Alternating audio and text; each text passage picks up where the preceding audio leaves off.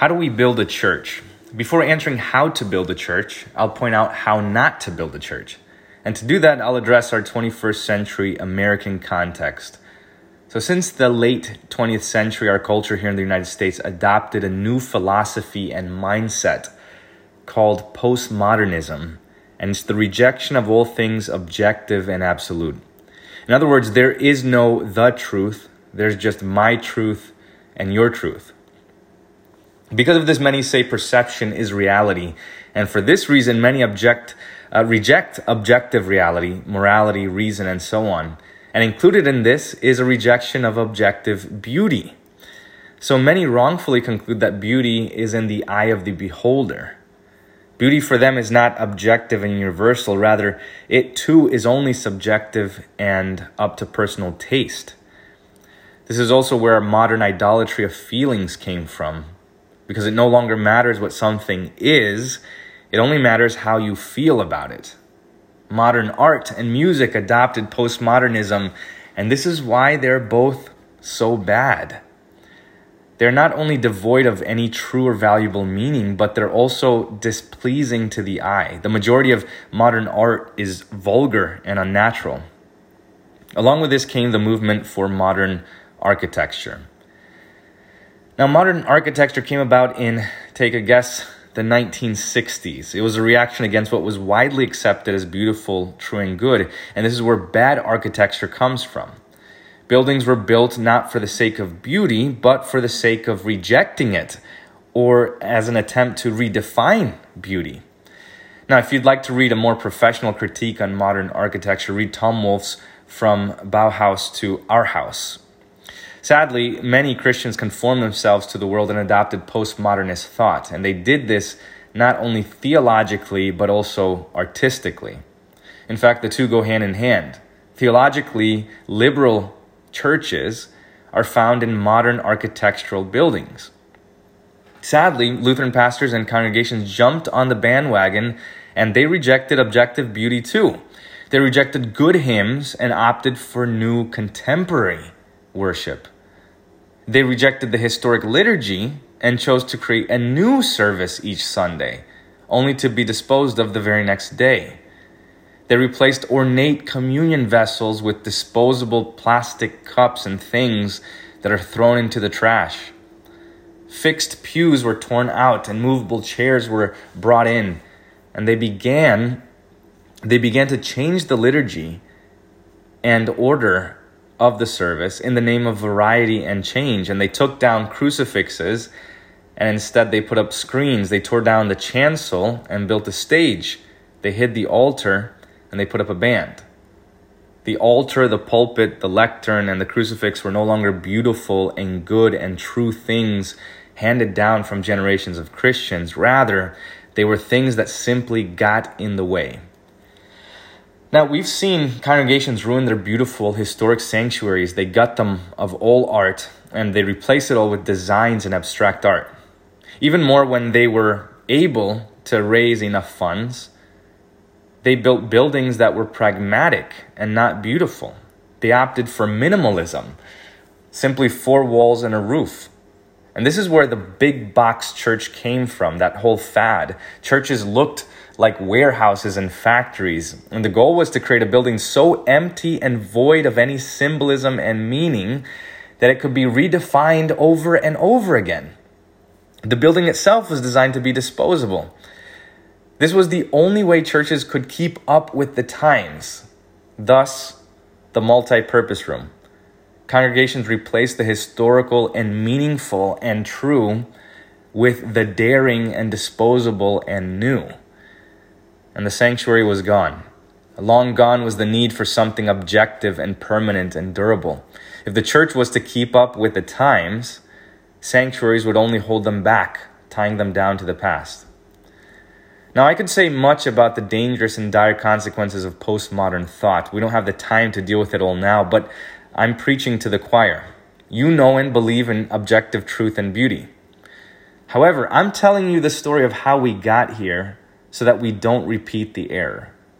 Everything we do, every mindset, every phrase and saying is important.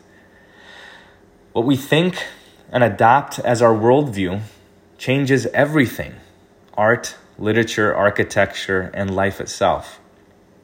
So before we can talk about anything else, we need to remind ourselves that we are not postmodernists.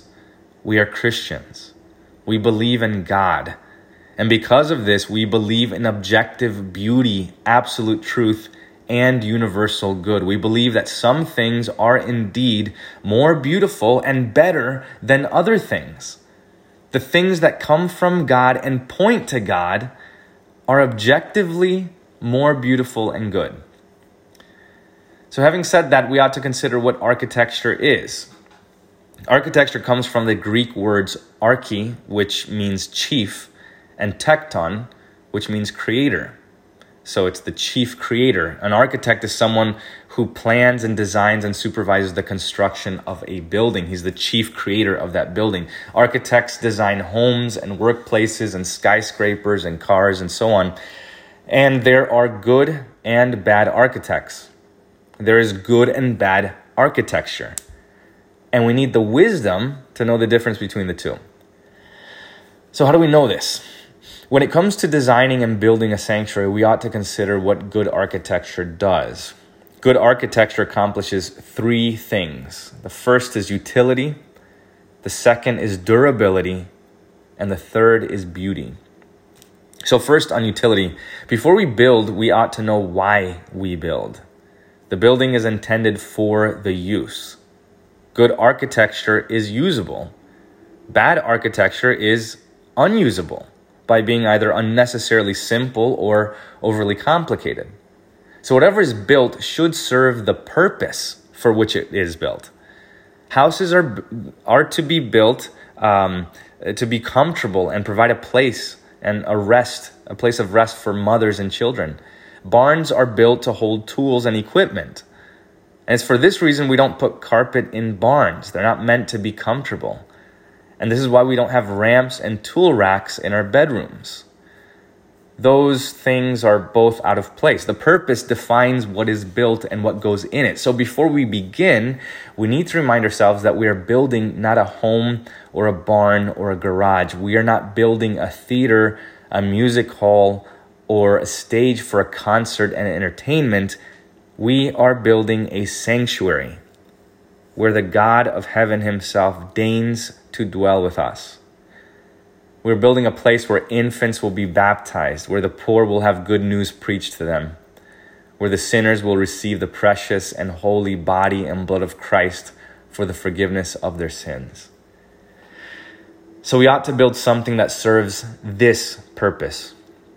The altar, the baptismal font, the cross, the lectern, the pulpit, all of these things ought to have a prominent place in the church because this is precisely why the church exists. We ought to have good instruments to sing good hymns that confess Christ and him crucified.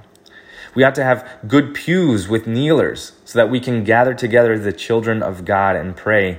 We ought to have adequate lighting so that we can see what the Lord is doing for us. And we're to build something that is set apart from every other building in the world. We're not building a multi-purpose room. We're building a single purpose room, a place that serves one reason: the justification of the ungodly through the blood of God. Now, on durability, we're to build something that should stand for a long time. Bad architecture is temporary and unreliable and disposable. Good architecture stands the test of time. When it comes to building a sanctuary, this attribute is even more magnified. We know that the word of the Lord endures forever, but we also know that everything that we do and make will eventually crumble and fade. So, our goal is to build something that will hold this eternal word for as long as humanly possible. So we're to build something that stands for generations to come. Something for our children's children. So we shouldn't be selfish and think only of ourselves and our times and how we can save a little money here and there by cutting corners on what is essential. Rather, we're to think of our brothers and sisters in the future whom we have not yet met, those who will one day be our neighbors in the resurrection. We should think of the dear mothers who will one day carry their newborn infants into a church to the font to be claimed by the Father who made them. And so we should hand them an inheritance of a sanctuary that will last. So we build with good quality materials. We don't cut back on the structure and firmness of the building for the sake of mammon. Just as Christ built his church on the immovable bedrock of the gospel, so too we should build our church on a firm foundation. When building a sanctuary, a good rule of thumb is to use natural things like wood or stone or silver, gold, and so on. We simply use the materials that God made to build a sanctuary, and so we should do our best to avoid whatever is artificial. So remember, this is a once-in-a-lifetime event in the life of a congregation. An opportunity like this doesn't come often, but we have only one chance to build a church like this. You can get up and move from house to house and city to city and even change the car you drive, but you cannot do the same with a church. Once it is built, it is built. So not only is this an exciting time for us as a congregation, but it's also daunting and intimidating. We are to set out to do this with fear and trembling, with repentance and faith, and with much prayer and supplication. We're to put all of our thought into this and give the first fruits of our labor and do this for the glory of God who took on flesh and poured out his blood for us. Now on beauty, finally, on beauty. Many agree on the first 2 points, but this third aspect is what most people have trouble defining. We're to build something beautiful, something aesthetically pleasing. Building a useful and durable structure is a science, but making it beautiful is an art. And this takes wisdom. We have to build something awesome and magnificent. The question is, how do we do that? This is tricky to define for the common person, but the best way to do this is simply to find beautiful sanctuaries and then imitate them. We make good things by copying good things. This is what congregations have done for millennia. There's a reason many historic churches have similar features. They replicated the same aesthetic in their own sanctuary. Notre Dame would not bring hundreds of thousands of visitors each year if they plastered the walls and covered it in abstract art. People visit sanctuaries precisely because they are different and because they don't look like a concert or theater or music hall. Sanctuaries were built with height and depth to show the profundity of what takes place in church. The features of the sanctuary point toward heaven and draw everyone's eyes up. When you visit one of these beautiful churches, everyone's heads are lifted up and they look at all the details and artwork. Even more, when people walk in, they are naturally quiet, Christians and heathens alike. Without saying a thing, these churches command everyone's respect. There are no screens or chairs or disposable and contemporary things. Everything is deliberate and permanent. It's immovable. The ambiance changes people's attitudes. This is objectively true. No, a beautiful sanctuary won't turn heathens into Christians. It won't bring anyone to repent. That is true. However, there is a difference, we have to admit, between holding a service in a beautiful cathedral and holding it in a nightclub. If we have no other choice, then we preach the word of God wherever he so chooses, and his word is as effective in a basilica as it is in a sewer. However, if we had a choice in the matter, wouldn't we want to adorn the preaching of God's word with beauty? Isn't the word of God worthy of a good and durable and beautiful place so far as it depends upon us? We can never build a church that is worthy enough for the Lord, but we can present our best and first fruits, like our dear brother Abel, whose blood cried out to the Lord. We shouldn't be like Cain, who hoarded the best things for himself. Shouldn't we be ashamed if we spend more money adorning our own homes for ourselves than the house of the Lord for him? Shouldn't we be embarrassed if we hold the greatest treasures for ourselves rather than for the Lord? Certainly, we're not to take a vow of poverty, and I'm not advocating that, but we should consider and truly examine where our first fruits are going. Art is beautiful when it teaches what is true and good. What good is it to have a beautiful sanctuary but have it dedicated to the human spirit or to mammon? Art is good only when it teaches what is good. A beautiful painting is rendered ugly if it's teaching a lie. In the same way, if our artwork teaches the word of God, then it is beautiful and good. And so we should choose artwork that teaches the truth. And the same applies to architecture. We want this architecture to teach that there is something bigger than us, something beyond us, something more profound and worthy of our consideration and time than whatever this outside world can sell us. Look, to put it simply, the purpose of making a beautiful sanctuary is this. We want people to say, something important must happen here. And we should respond, look, if you think that what your eyes see in this church is beautiful, just wait until your ears hear what is said.